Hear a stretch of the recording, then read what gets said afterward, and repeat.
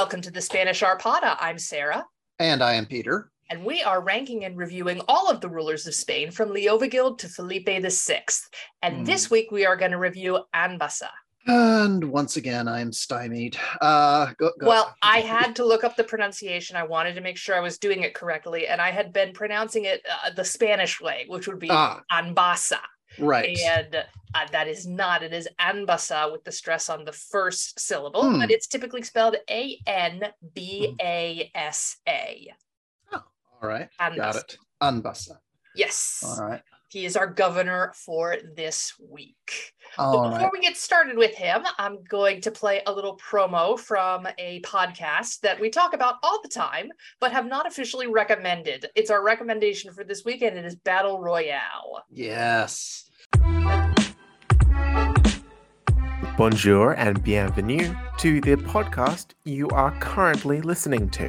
Je m'appelle Ben Clark and I host the podcast Battle Royale, where my best friend Eliza and I pass judgment on all the kings and emperors of France from Clovis to Napoleon III. Those who we do not deem worthy will be sent to the guillotine. So subscribe wherever you get your podcasts and join us on our macabre adventure from the Dark Ages to the French Revolution, and help us decide who's ahead and who's headless at Battle Royale French Monarchs. That's Battle Royale, French Monarchs, wherever you get your podcasts.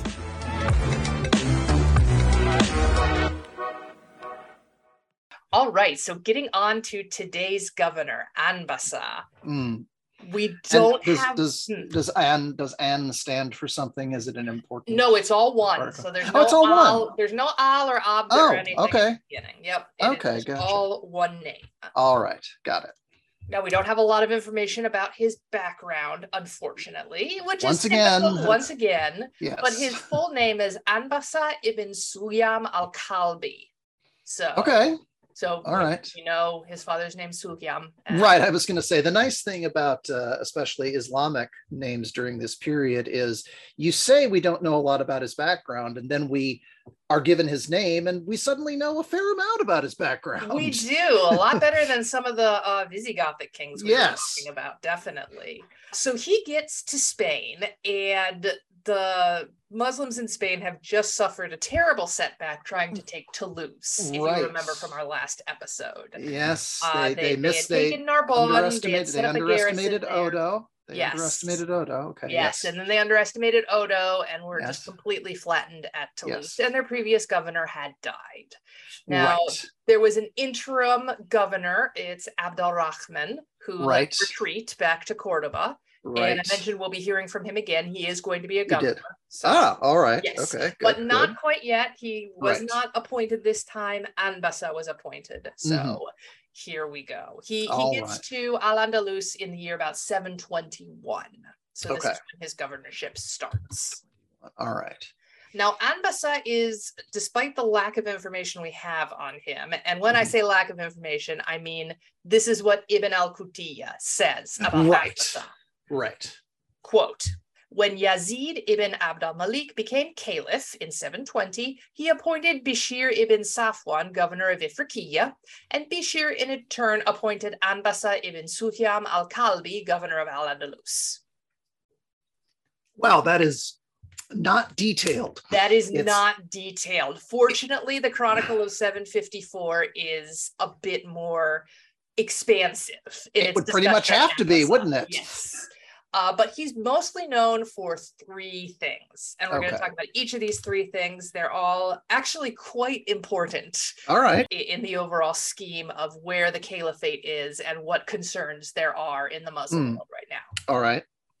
So the first thing he does, and this is something that we get from the Chronicle of 754, is that he doubles taxes on Christians. Whoa. Yes. So, Now, this is something we've talked about, the money problems of the caliphate. Yes. And we've talked about how the taxation system is unsustainable in the long term because it rests on conquest. Right. When Al-Hur showed up, it was very clear that economically speaking, this was basically like Uber. We simply weren't getting enough income as opposed to outlay, and you can only fool the people back home so long. But I thought that Al-Samra had done something significant in that way. Well, he took a census and he divided up what was left over from the conquest and put it in the fisc, in the public treasury. Right. So things aren't terrible.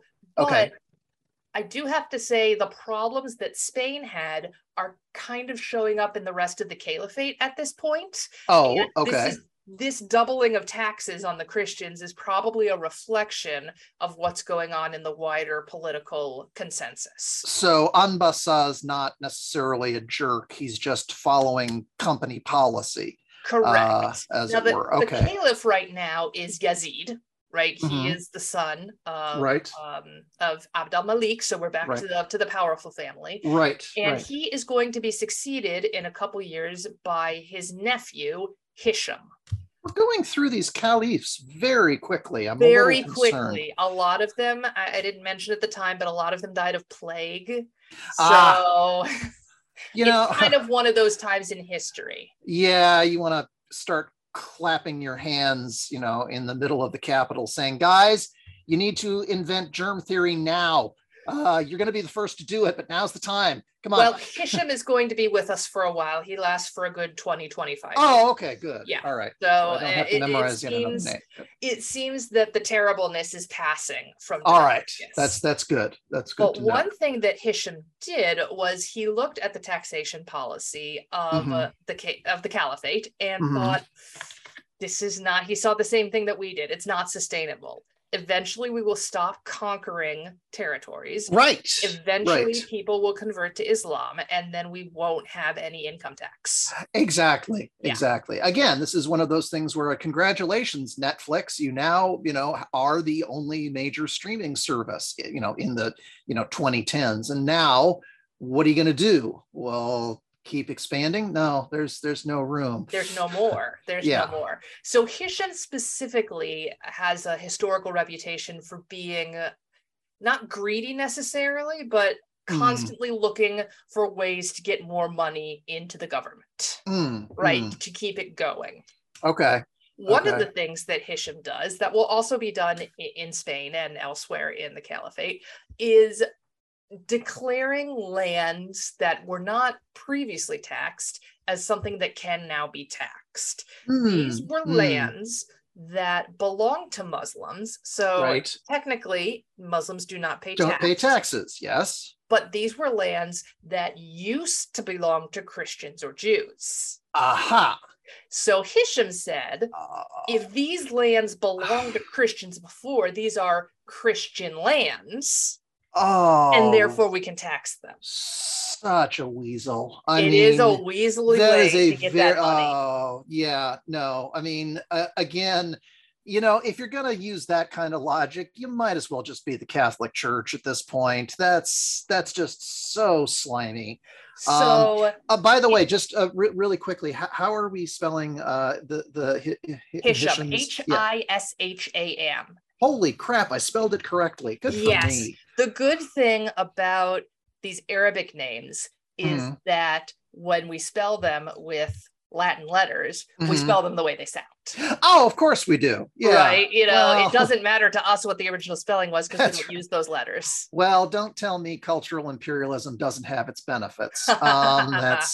That's little conveniences like that. All right, cool. Right. Well, you will not be surprised to know that during Hisham's reign, there was an uprising in Egypt due to this taxation system. No. People were very mad. Yeah. As an American, it shocks me to hear that there was a revolution based on the fact that taxes were arbitrarily raised. Yes.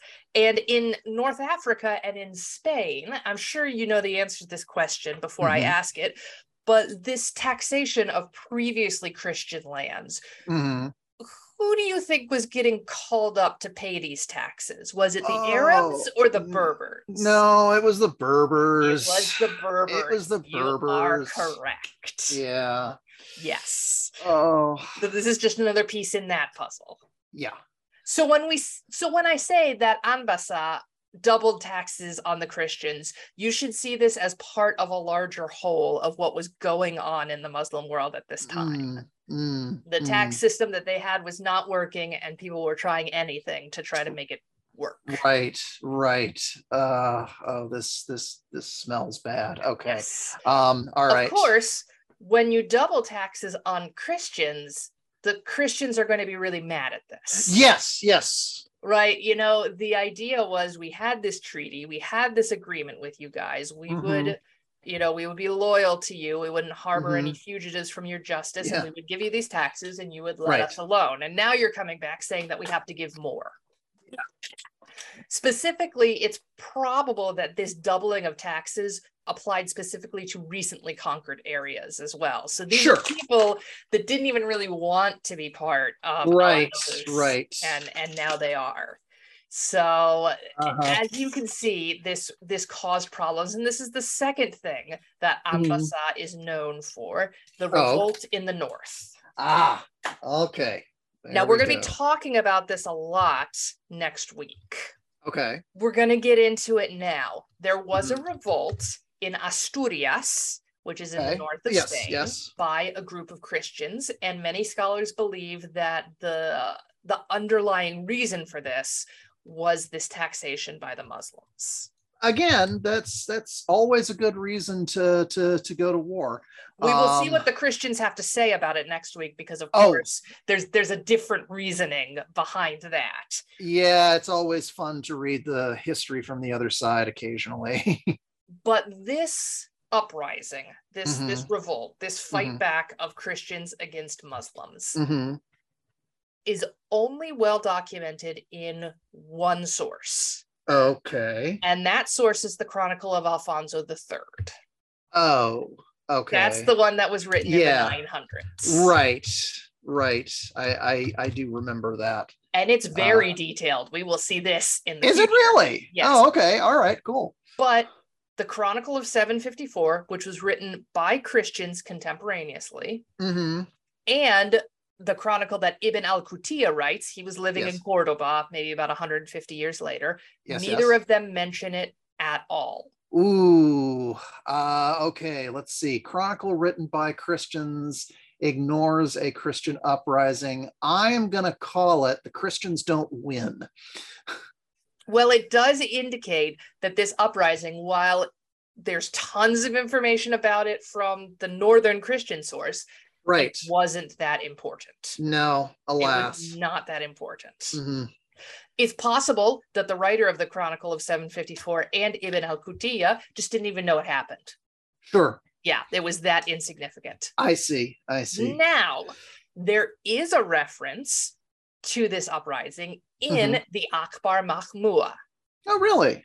Okay. This is the one that I told you was extremely controversial because it's difficult to ascertain when. Right. Not necessarily right. There are some people that argue that parts of it were written contemporaneously, and this event is the one that causes all the controversy. Because if this was written contemporaneously, then we do have a contemporaneous record of this uprising, as opposed to one that was written by the people involved 200 years later.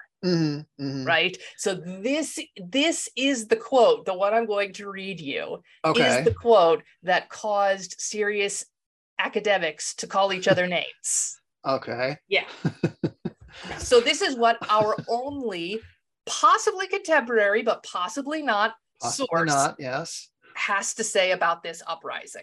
Quote, in Galicia, remember Galicia is next to Asturias, right? Right. In Galicia, not a village remained unconquered except the mountain where a ruler called Balaya ibn Fafila had sought refuge with 300 men.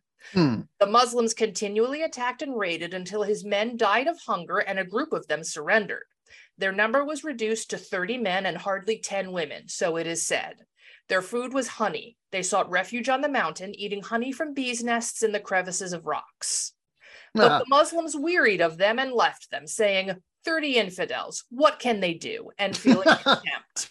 But their situation changed enormously, as we shall relate when we get to that point, God willing. That's what causes all of the That's what people are fighting over. Yes. This is what causes debate. Was that written in 720 or not? Because if it was written in 720, then this probably really happened. Yeah. But if it was written in the 1300s, then they probably just read the Chronicle of Alfonso III. Right. And put a Muslim spin on it. I was going to say, I mean, is this authentic, or is it, I just, as a teacher, I'm thinking of, how do you know it was plagiarized? Well, the answer is you left the Wikipedia link in the citation. So, yes. And this story does show up in other sources from the 1500s and 1600s, and they clearly got it from the Akbar Mahmua. So when the Akbar Mahmua was written is very important for this. Sure. The honey detail is delightful. That's really good. And you anticipate that it led to a lot of very snarky sniping conversations somewhere around day 37. Yes. As in, so what's to eat? If you make that joke one more time, I swear. So what we do know, though, is that there was an uprising by Christians in the north. Yes. And that Anbasa put it mostly down, but did not completely wipe them out. Okay. That seems about right. Yes. Okay. That's about all we can say with certainty. Okay. And we'll see what we can say with uncertainty next week. Right. Yeah. So that's the second thing that Anbasa does. Okay. All right. Gets caught up in the tax reform of the time. Okay. And he fights some unruly Christians in the north. Okay. All right. The third thing he is known for is the Franks. Oh, goody. Yeah. So it wasn't all terrible after Alsace, right? They still did have Narbonne. They didn't take Toulouse. They had Narbonne. And they still have hung on to Narbonne. Yes. They still have stirrups. I mean. And they still have stirrups. That's a big deal, yeah. Yes. So Anbasa decides that he wants to improve on this. But at the beginning, he doesn't really plan anything big. Right? Okay. Baby steps. Fine. Yeah. He's like, the Franks are more of a problem than we thought they were going to be. No kidding. So why don't we just try for some manageable goals? Right? So in about 724, he takes Carcassonne. Right. And then later that year, he takes Nîmes with 0 resistance. All right. Okay. So he is expanding the map in Septimania. Yes. But you will see he's not going for Toulouse again. No. As in, see that tree? That's ours now. Yes. Okay. All right. Nice. See that bush? Yeah, I see where this is going. Yes, we can say that that's ours too. Good. We can do this all day. Yeah, exactly. He actually avoids Toulouse entirely, and in 725 leads an expedition into Burgundy. Whoa, he's getting up there. North as Autun and Seine. Yeah. That's impressive. It is very impressive. I'm a little skeptical about his ability to hold that territory. I hope he's just raiding and dipping, as it were. From all appearances, this was just a raid. He got to Autun and Seine and then just went back with the booty. Yeah, smart.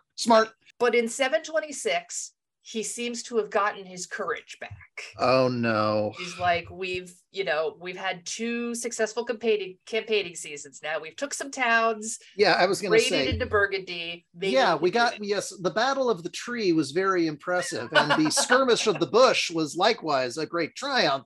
I don't know if you want to, okay, you're feeling your oats. Let's do this. Well, all indications is that he was planning a large-scale attack onto Aquitaine. Oh, okay. Again, we're aiming high here. Aiming very high. This is in 726. Yeah.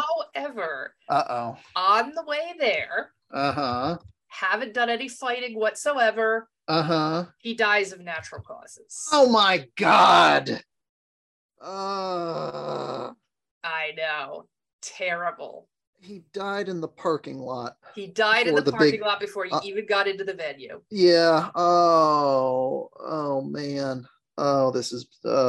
As we have seen before, because it takes so long for news to get back, there was an appointed successor. This guy was named Udra. He basically got everyone back together. Says, "Okay, we're not doing this now. We don't have a governor. Let's just go back to Spain." And then eventually Yaya was appointed by the governor of Ifriqiya, and he becomes the next governor. Okay. All right. But and that is the life and governorship of Anbasa. Died on the way to. I was going to say, regular listeners of this podcast will already know how it ends. This is going to be an easy one, folks. It's going to be a pretty easy one, but let's rate him, shall we? All right, let's do.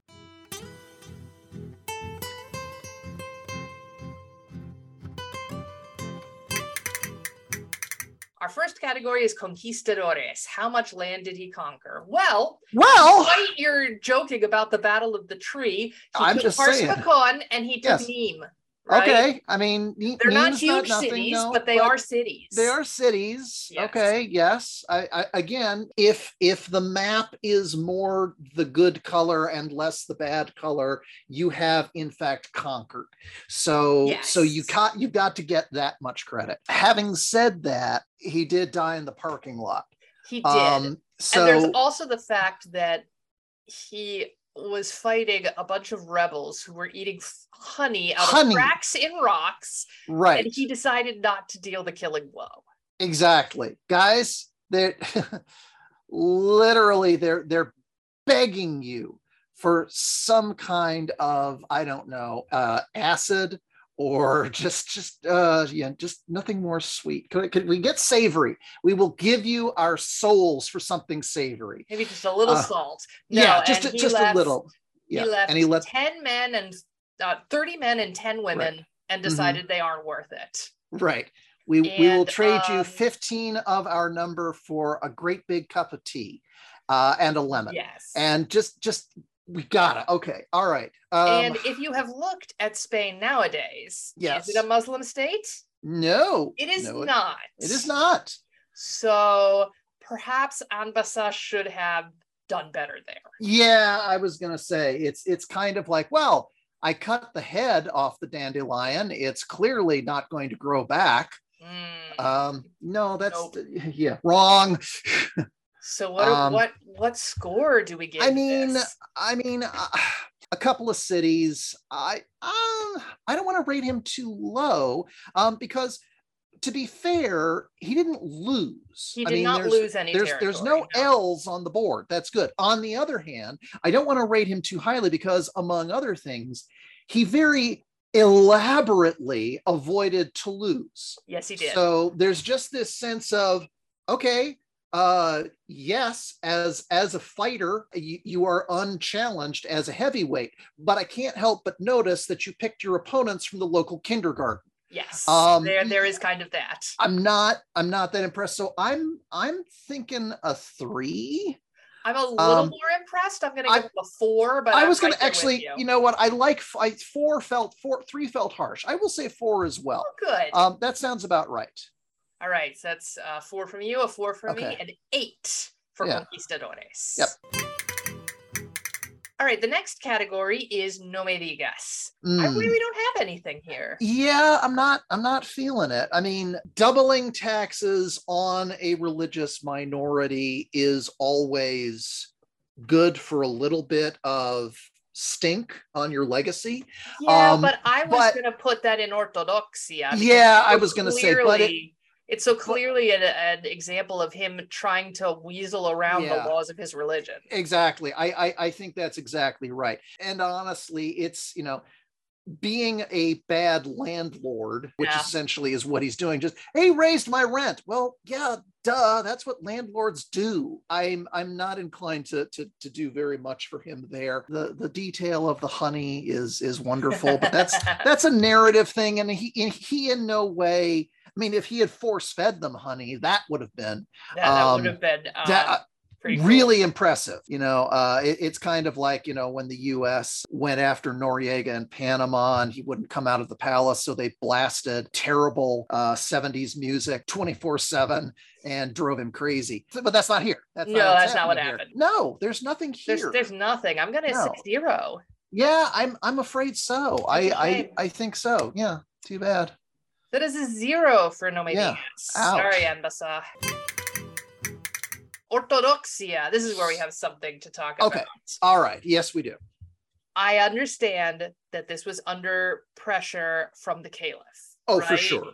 Yeah. Like Yazid and especially Hisham were putting pressure on the governors to look for ways to get more taxes. Right, without of course. explicitly going against the dictates of their religion, which is that right. there should be no taxes on Muslims. Yeah, I was going to say the no taxes on Muslim thing must have just been something that everybody privately said, oh, why couldn't that have been a lost fragment of the Quran? Why does that have to? It's so inconvenient. It is. Very, very inconvenient. But that's why there was so much. I know we're following the way. We're following the way to absolute truth, and that's more important than anything. But at the same time, it's so economically problematic.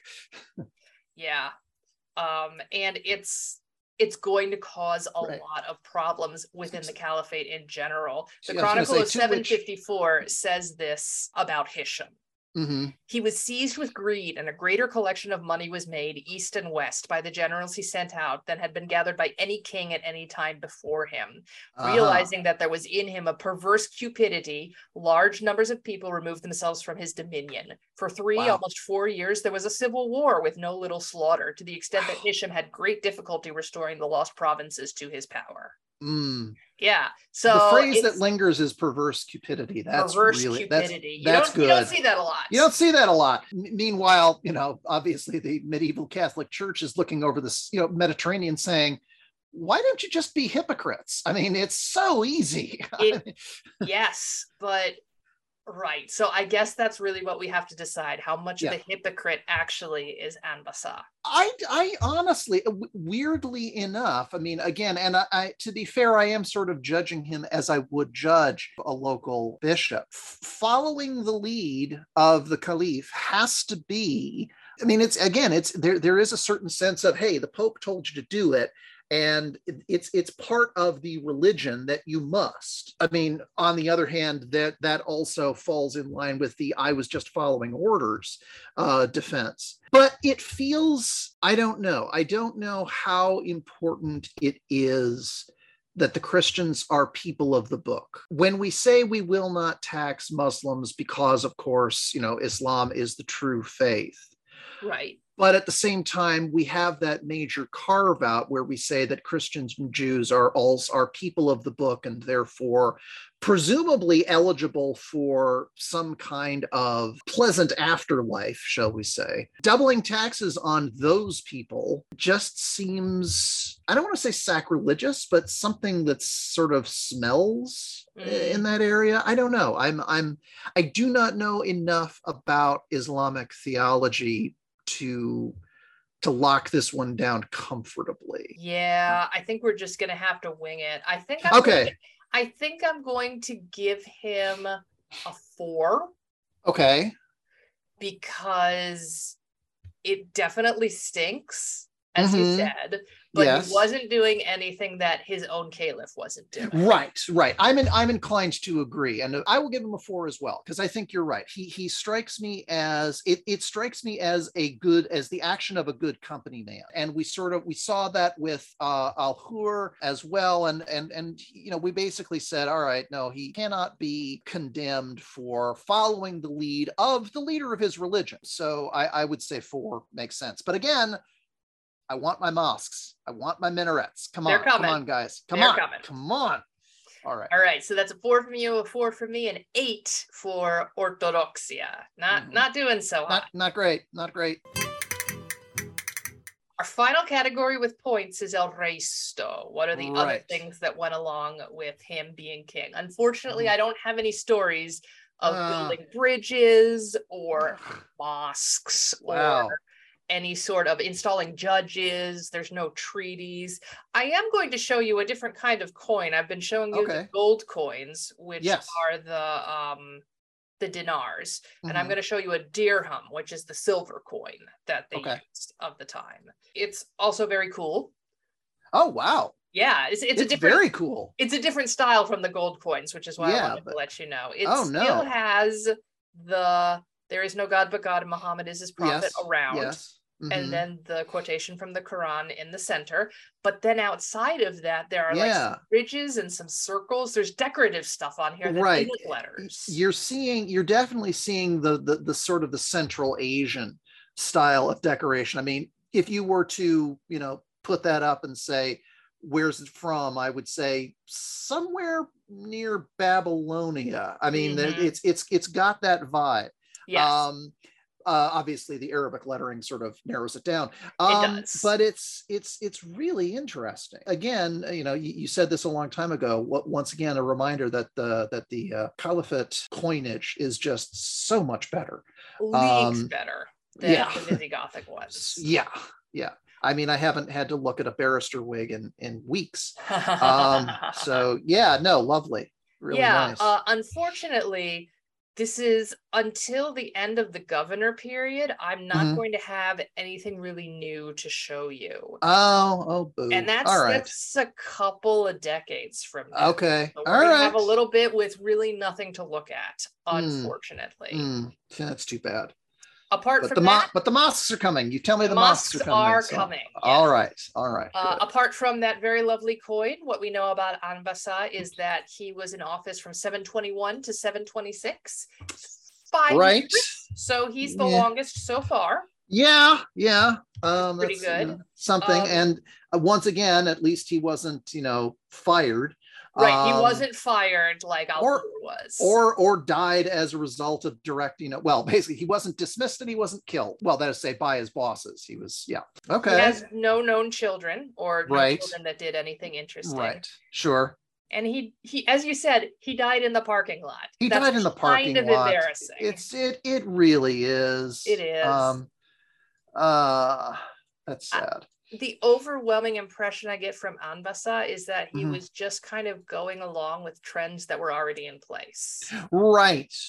You get the idea that he was somebody who, and we saw this in Al-Hur as well. He read the manual, he followed company policy, didn't really try to do anything exceptional, but at the same time did everything that he did with a kind of fundamental competence. No disasters. There's no sense of him as being somebody that you would regret having appointed.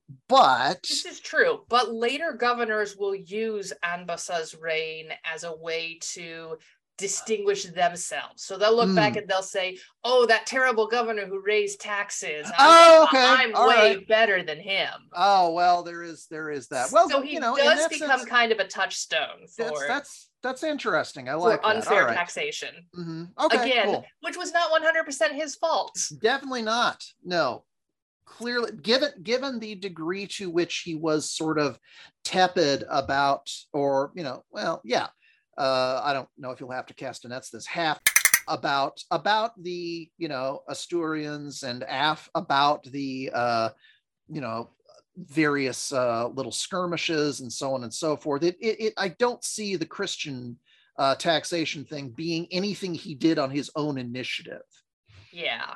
Which makes this hard because what is it that goes along with being the ruler if he just did what he was told? Exactly. I mean, there's something fundamentally boring about that. And he's not even aggressively boring like Al-Hur. Like Al-Hur. Right. I mean, Al-Hur gives off a very Dwight Schrute quality of, yes, he's the most boring person ever, but he steers into it so hard that he becomes perversely fascinating. You don't get that impression with Anbasa. Yeah. I'm going to give him a 2. I think 2 sounds about right. And really, it's mostly just for the coin. Yeah, he kept things going, but... Yeah. So that's a 4 for El Reisto, and that means his final score is 20. Not great. But score isn't everything. No, we have one more question to ask. Do we? Or fuera? Yeah, we do. It's adorable that you're asking. I know we have to. It's adorable that I'm asking. Does he deserve to sign the charter, or do we tell him get out? Died in a parking lot. Yeah, die in a parking lot, dude. Hell no. No. So that is a fuera for Anbasa. Company man who went to basically the morale retreat and did a trust exercise and wasn't caught and cracked his head and died. Yeah. That's basically it. He died in a trust fall. That's a good explanation. Yep. Tell us your similes for Anbasa. You can find us on Twitter, Facebook, and our Gmail address. Those are all Spanish Arpada.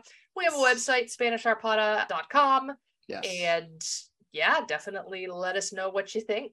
Yes. So next week, we are going to go and see that rebellion from the Christian point of view, because this is the point at which the Christians in the North actually have a king. I see. Okay. Yes. It's been a good 15 years and people have just kind of been, whatever. Sure. But now there is a leader. And so we are going to do our first Christian king, Pelayo, next week. All right. This will be fun. Back to cocktails for me. Right. We're going to be kind of going back and forth from this point on. So we will do basically what's happening in the South with the Muslims and then what's happening in the North with the Christians. And kind of go back and forth so we can get a chronological story of the peninsula as a whole. Excellent. This will be pretty easy for the next probably 100 years. Oh, and all right. Then it'll get even more interesting because there are multiple Christian kingdoms in the north. It's not just Pelayo. The Basques are going to get their stuff together and have their own king. And then eventually... Wait, you're telling me that in a Spanish history podcast, the Basques are going to complicate things? They are. I'm shocked. And then eventually France will let go of Barcelona and they're going to have their own king as well. Oh, God. Yep. So this is going to be fun. Oh, goody. But for right now, we're just going to concentrate on our next ruler, which is going to be Pelayo. We'll see the other side of this honey-eating revolution. All right. Now, before we go, we do recommendations, and we have a co-recommendation this time, the Battle Royale podcast. Yes. We've talked about them a lot because Spain and France just have a lot of overlap. They do indeed. Yeah, when it comes to history. And I think I've linked their episodes before. I definitely linked the Fredegund episode. Yeah. That is super important. Yes. But you should definitely listen to Battle Royale. Now, I personally am not caught up with them. I'm not caught up either. But I don't like to listen to them if they're ahead of us because I don't that's kind of the thing is, as you say, I've tried to be very diligent about not spoiling myself or not preparing myself. So I'm still in the Merovingians. Oh, okay. All right. They are in they're doing Henry I, so they're in the Hughes. All right. They're past the Carolingians and everything. They're quite far ahead. That's pretty far ahead. Yes. Okay. It's a really cute, all of our Rexy podcasts are kind of a cute conceit, but they decide whether the kings get the guillotine or not. Ooh, nice. And that is fun. That is fun. Yeah. So if you want basically the other half of what's going on in this corner of Europe, you should listen to Battle Royale. Yes. I will put their Twitter feed as a link to this. And I definitely hope that you take a listen. You absolutely should. Yep. All right. So we will see you next time when we talk about Pelayo. Excellent. All right. Bye, everybody. All right. Bye.